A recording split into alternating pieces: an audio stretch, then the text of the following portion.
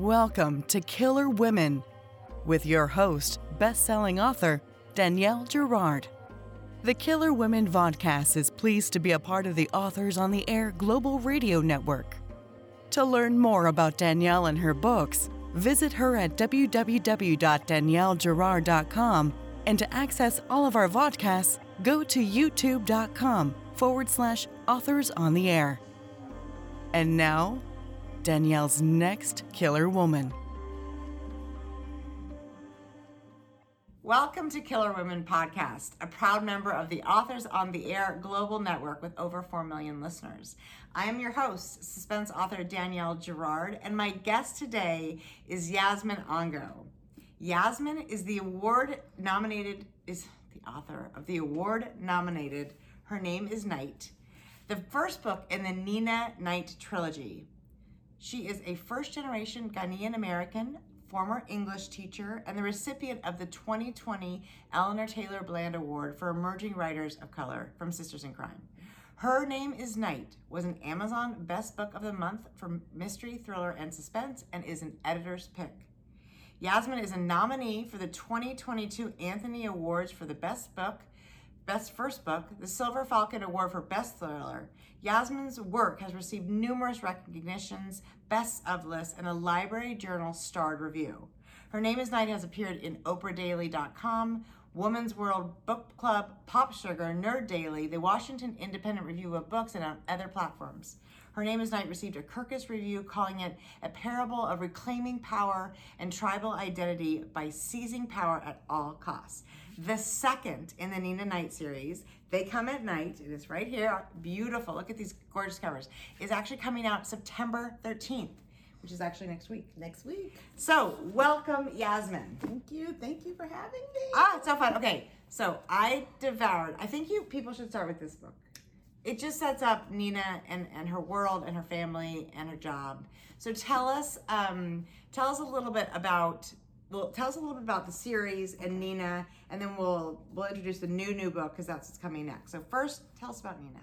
All right. So as you said, Nina is the elite Ghanaian assassin for this clandestine organization, African organization called the Tribe. Well, they're the African Tribal Council, but they are known as the Tribe, and it is head up by her father, Noble Knight.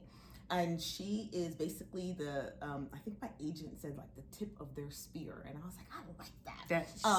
Yep. But yeah, so she works with a unit within the organization called the Dispatch Unit. And they're the ones that are sent out to dispatch people who run afoul of the organization. But no worries, it's people who are already not that great to begin with. That's right, bad people. Mm-hmm. So they are, she works with a code. She may be an assassin, but she has a code. She absolutely does have a code. Mm-hmm. And the newest book, so this original book, talk to us about sort of how Nina becomes part of the Knight family, her own, really difficult trauma.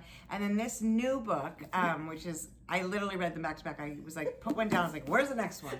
And now I'm like, where's the next Nina Knight book, please? And I'm ahead of you.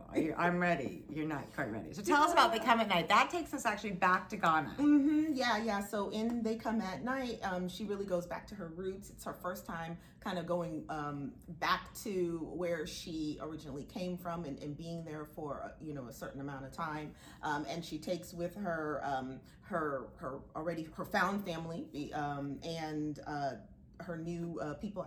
I guess I don't necessarily want to spoil it for those who haven't read this one first. So you should get it. But there are some people. But yeah, there's some people. So she takes her tribe, the tribe that she has kind of accumulated with her, and they go to Ghana, and the tribe has some things that they're trying to do philanthropy wise. And so what happens is they just kind of come under fire by this by this unknown force that is like setting out to kind of dismantle them and undo all of the good that they have done.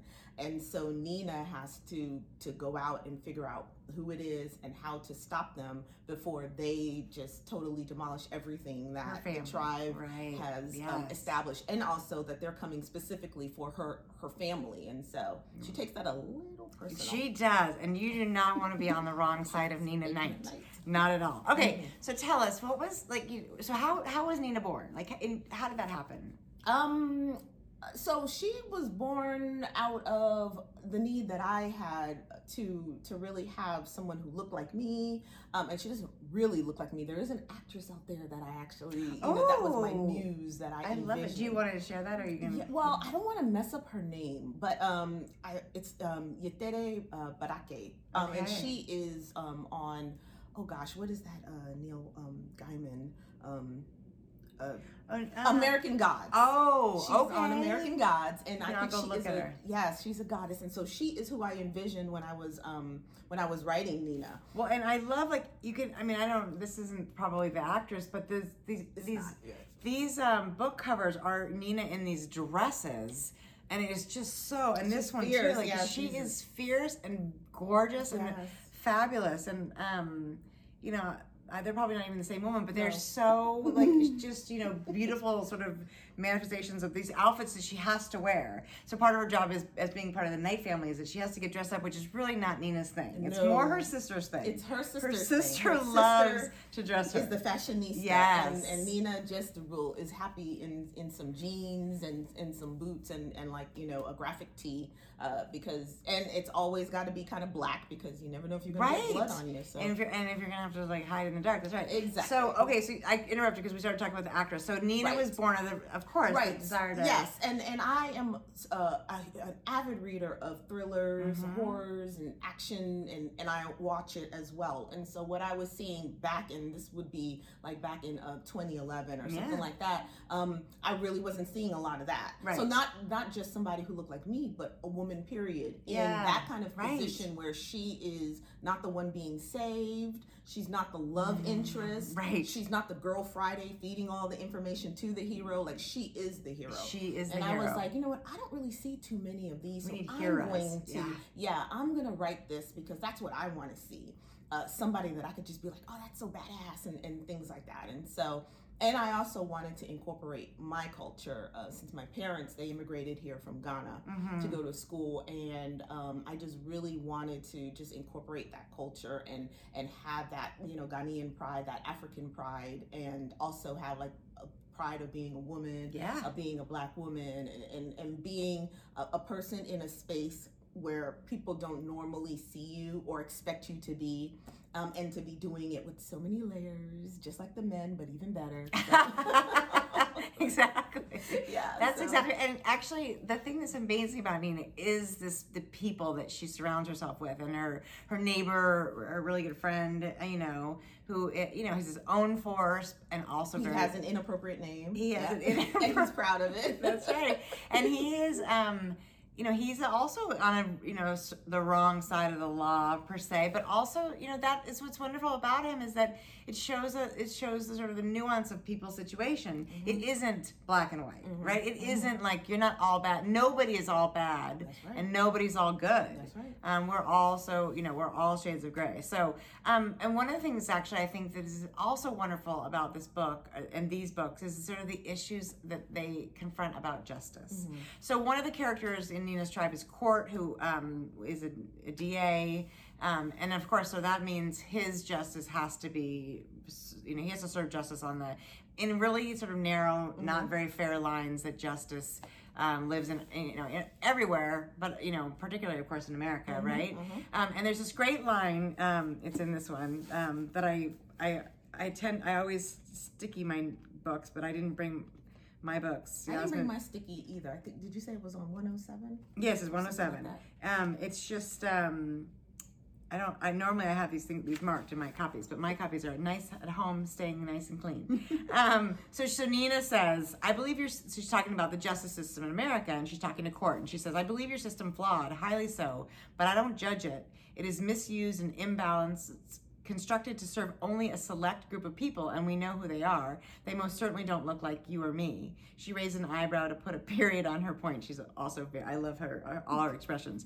And then she says, when other brands of justice pop up to even out that imbalance, just a smidge, shouldn't you be relieved? Shouldn't you be like, finally justice is served? And of course, so she's talking about her brand of justice, which is not technically, you know, legal, but this is a really important question. Like, do we need in the world Nina's? Maybe not to Nina's degree. So we shouldn't raise my eyebrow. Yeah, we shouldn't promote murder, maybe. Yeah, no, but I do believe that there are shades of gray, and I mean we could see it in our own like justice system now, and what we're seeing in the news now when we're like, oh, why didn't such and such? You know, it seems pretty clear that this person did this thing, and you know, why are judges able to make these decisions when and why are people appointed when they're clearly biased and things like that? And so that's what she's saying, is that like when you live by those rules that are written, right, it boxes you in. When you know that someone is really like cruel and they've done cruel things, that just because justice isn't the way America justice is doesn't mean that justice is wrong. Like and she's saying that everybody's justice is different in other countries and whatever, and that doesn't make them wrong. That just means that they just have a certain code that they live by and a certain system, and then you also have to just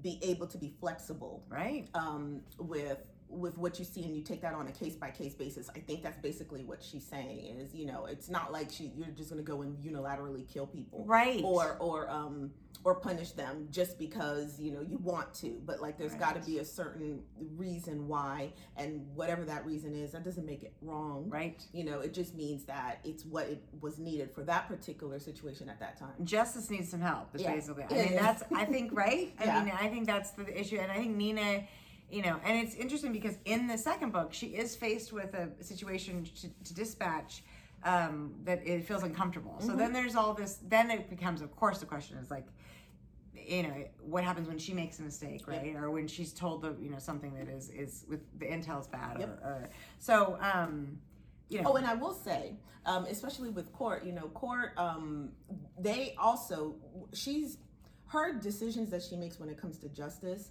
is guided by her life experiences. Yes. And their life experiences are not the same. No. And so he has grown up and was, a cop and then a lawyer. So he's always lived in the law enforcement.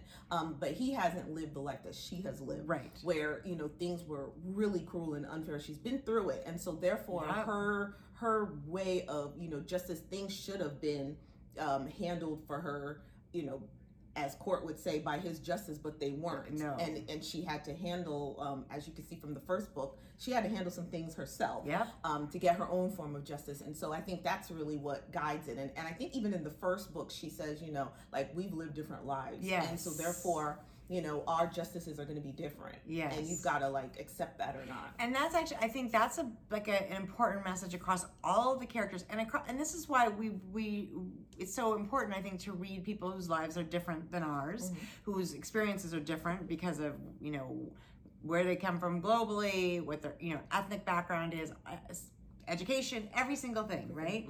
Because this is the only way we understand it. And to be honest, like, my idea of justice, I would argue before reading about Nina, like, reading stories like Nina's, I would have been like, oh no, this isn't the way, we have to follow this. But then things happen to people and you think, oh, well, screw that. Let's just, I think there's no person who could read this book and be like, well, she did what she had to do. Right.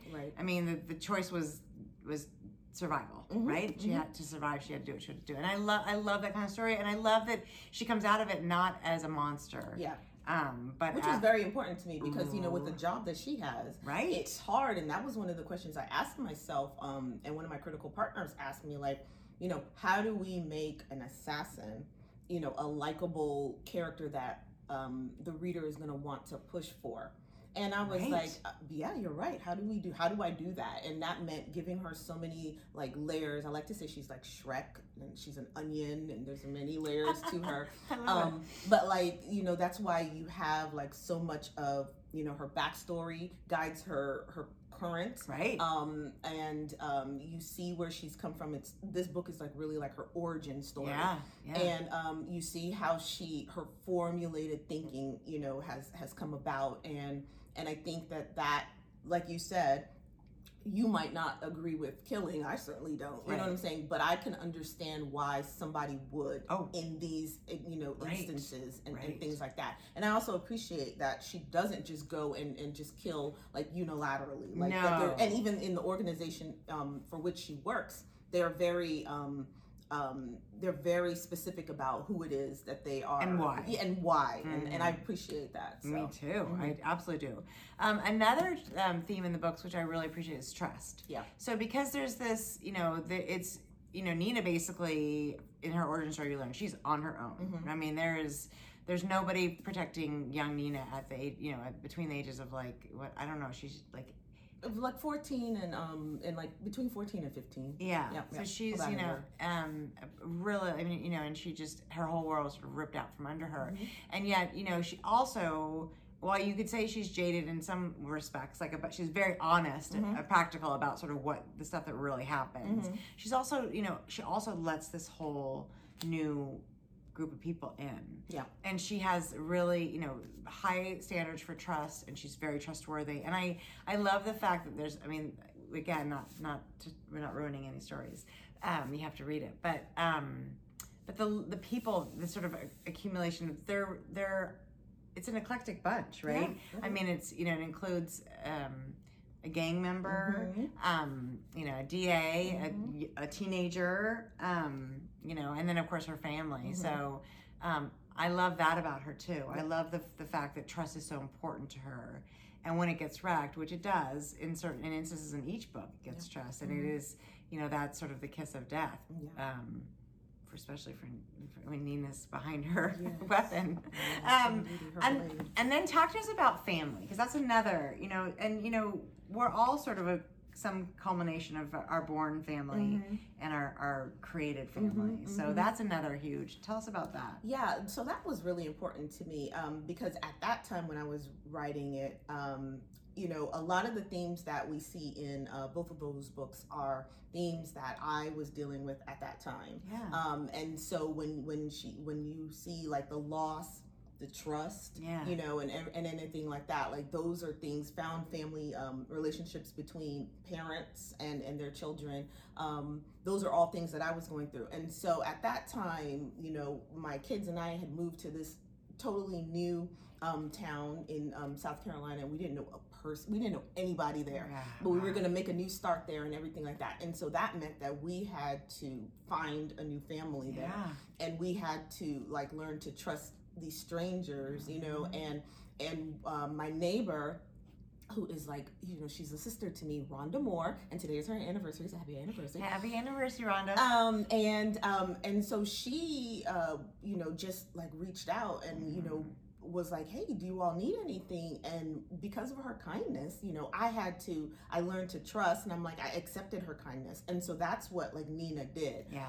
When she encounters Delphine, and Delphine reaches out to her and says, won't you come up? And Nina thinks about it just like I thought about it, and she was like, okay. Yes. You know what I mean? And so sometimes when you're faced with so much adversity and everybody lets you down, there's a shining light. There's always something that, you can just be like, okay, I'm going to accept that. And so that was super important, that's her beginning to, after she's crawled through all of this stuff. And Delphine, just to clarify, is Knight. Delphine Knight becomes her mother. Yes, her adopted mother. And so Nina is able to recognize when someone is being genuine, and when somebody really means to help her. And so she was just like, I just have to accept this thing and take a leap of faith. And so that's what she does. And the whole family ends up welcoming her, which I really, really loved, and especially so with Eileen, her sister. I absolutely didn't want to have that strife of I'm jealous. I was like, no, they're so different. They're so different, but Eileen even sees in her this is someone that we definitely need in our life, and I'm accepting her. Yes, and Eileen is incredibly generous. Yes, and Eileen knows that she comes from a world of privilege, right? And so. It's okay to bring this person on. Nothing is being taken from me, and now I have a sister. Right, more. And Nina is and now, I have a family again. Right. And so, they just go, and so it's very important to her, more than anything, family, trust, and then also the relationships between father and daughter. So she's very close to her adopted father, Noble. Yeah. So yeah. And then there's the mirror of that relationship in Court. A couple of other people Yeah, too. yeah. And I think that's another really important point that you just made about the idea that we are not just not just like learning how to trust, but learning how to sort of access the different parts of ourselves and be generous, because those of us who have grown up in privilege we have to recognize our privilege before we can check it at the door, so to speak. Yep. So and Aline does a really great, I'm glad you pronounced her name because I would have pronounced it differently. Okay, so then there's some wonderful aspects of some Ghanaian culture and stuff in here. There's one word that is spelled Wudini, but you clarify it's not pronounced like Houdini, which is how I would have. It's not that. So, it's Wudini. Wudini, like wool there, and Wudini. And what is that? So that is for Twi, which is one of the dialects in Ghana, and that means like killer. So it's not necessarily assassin, but that's what she is. And that was actually my original title for her, because I was like, that's what she is. Right. And so that's what's going to be the title. But the publisher had I know that they like to take over. Right. Well, I like the play on night. Yeah. It's so fun. And and that came from my agent too. Like when we were trying to come up with like the name and the name that would work and like that whole That was really smart. I love that. And Noble Knight and Delphine Knight, their names are so fabulous, right? Okay, so I agree that would have been an incredible title, but I totally also know how the and it would have been hard for everyone to pronounce. So everyone would have pronounced it, wrong. Like it's not Houdini, Wudini. But also that was even the way you said it. I'm like, woo, whoa. Whoa. Yeah, like whoa there. Whoa. Just keep thinking like whoa there. And so Wudini. Whoa, but you're doing the Dini in the back of your mouth. Yeah. Like I can't do that. Whoa, Dini. Wudini. Yeah, I like it. Okay, I'm not going to stop butchering it now. Okay, then the other thing that shows up, especially when they come back when they go back to Ghana, is the significance of the Elmina Castle and the Door of No Return. Will you tell us a little bit about that? Because that's a dark part of the history. Yes. So the Elmina Castle is in Ghana, and it is one of the castles that were used to transport people who were captured there, the Africans who were captured and then transported across the transatlantic slave trade to the various destinations. And so like they would be funneled into that castle, and then the door is still there and the door is there, and they mark it the door of no return, because once you go in, you rarely ever come through alive to go back to your family. That is when you are shipped off and out. And so that's the significance of it. Yeah. And your parents came when you were in before you were born. Have you been back then? I have. I lived there for a couple of years with my grandmother while they finished school and everything, and then I came back when they were ready to have me here, and they wanted me to become a little bit more Americanized and things like that. So and then I've been back to visit. It was a while ago, so I'm past due. Well, it's been hard to travel the last couple of years. Nobody's been able to go anywhere. Well, that is, amazing, and I have heard beautiful things. My brother spent some time there and loved it. So, okay, and then in outdooring, there's all this fun things, and I always find myself like tagging them. Okay, you talk about outdooring. So tell us about outdooring. So an outdooring is basically it's like a baptism. But a little bit more than that. It is the presentation of your new baby. So it could be like weeks to probably months, because Ghanaians, Africans are very superstitious, and so we don't want anyone around the new baby and a new mother so that they can be healthy and stuff like that, or anybody who's bringing about bad juju and stuff like that. So some months out, they will have this grand party. So it's like your coming out party, but as a baby, and they also have like something called the naming ceremony. So you give them, and those two are not, they don't have to be together, but sometimes they are. And so the outdooring, everybody comes and they just welcome the baby and they bring gifts, and it's just like this big huge party, and you just present your baby. I had one for my first child. My mom had it for me, and it was really nice, and we like all the gifts and the money that you yeah, exactly. Thank you so much for your generosity. Yes, exactly. thank you for that. We appreciate it. Exactly. So, in general, the fact that you pulled in sort of your African heritage and Ghana as a specific country, because I think sometimes, we hear about, here we get stories about Africa and African culture. Well, that's a whole flipping continent, right? Yep. It's a very big place. You can't they can't all be lumped together. So I love that we really get to know, about Ghana specifically. So what, if you could, have your readers walk away with something about your sort of, what Nina's history is, her culture, and I like that the great quote from Kirkus talks about this sort of like a, reclaiming your tribe. What would you want us to sort of really think about after we meet Nina? Well, I want everyone to think about, gosh, that's a really good question. Like, there's so many things I want you guys to think about. But when it comes to culture, I definitely want readers to come away with a renewed, not even a renewed, because some don't have it to begin with, but a new sense of, oh, this is what, Africa and Ghanaians and whomever are like. It's not what you always might see on, some of those commercials where people are hungry all the time or whatever, or thinking of, the continent as a third world, or anything like that. There are people in Ghana, in all of the countries that are very affluent and are just like us here, and so I want to kind of normalize that kind of culture that we have with our outdooring and the beauty there, and all of this history we have with the castle and just so much other things, right? But then I also internally want readers to come away with who is my tribe? Really, who is my tribe, and how do I I can find tribe in all these different things. And I can find, a reclamation of power too, right? Because, as women, there are a lot of things that come at us. It could be divorce, it could be whatever, and things always take away our power a little bit. If you're in the job force, whatever the case. And so finding ways to really reclaim who you are, your name, because that's something that's very important to Nina, is her name, because she was called so many things in the first book, right?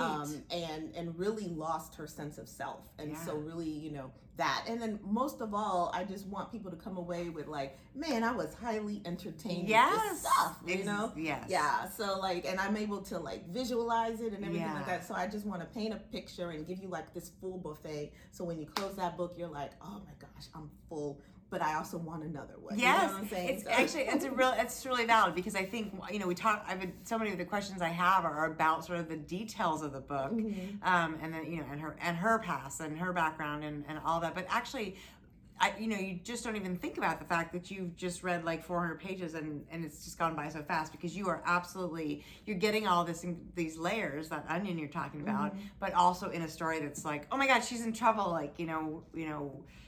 or somebody else is in trouble and she has to save them. So it's this was not the first book you ever wrote, though? No, that it's just the first one published. The first book I ever wrote was, well, that's all the way back in elementary school. Okay.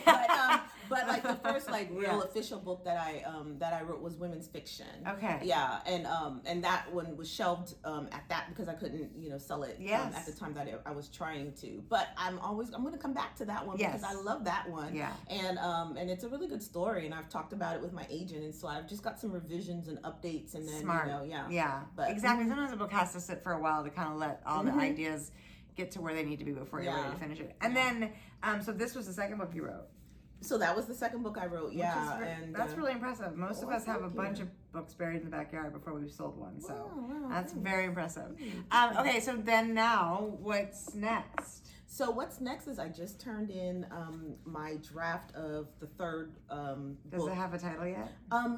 It does, but now it like kind of escapes me. Oh, that's nice. It literally was just Does like a it couple have of days. night in the title? It does have night in the title because we go with the theme at Thomas and Mercer, we right? do, absolutely. Yeah. So and I can't even think of what it is. Okay, but it's another night book. It is, and I bet you it's going to be another beautiful. It is. color. We're talking about the colors now because I'm like, because my editor is the one who always comes up, Mega, and she always comes up with like the colors, and I was like, I don't know, Mega, how are you gonna like top those other two? What color? Yellow, red. Yeah. There's just gonna be so she's been floating around some colors, and I think they're gonna like kind of play with it, and so that we can see. It's got to be something bold. And, someone said purple. Yeah, like So, I love that. Yeah. So well, these are gorgeous. I mean, they are, and they stand out so well, and they look so great together.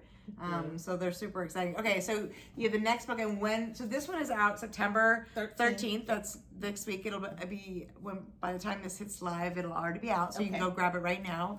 Grab a twofer. And then when do you expect that one out? And is it about the same time next year? Probably fall, so, yeah, fall. late summer, early fall. Okay, you guys. So now tell us, Yasmin, where should people go to find you? What's your website? Where are you on social media and all that good stuff? Okay, so my website is yasminango.com, and I am on Twitter at Yaz A Writer, and on Instagram at author_Yaz.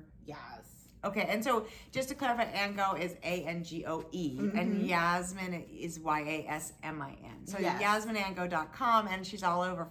And we'll tag her, obviously, in all of this good stuff, so you guys can check out these books and follow Yasmin into the next night adventure. So thank you so much for joining me today. This was so fun. So this was Killer Women with today's guest was Yasmin Ango. Thanks for joining us, and we will see you next time. Thank you. Bye.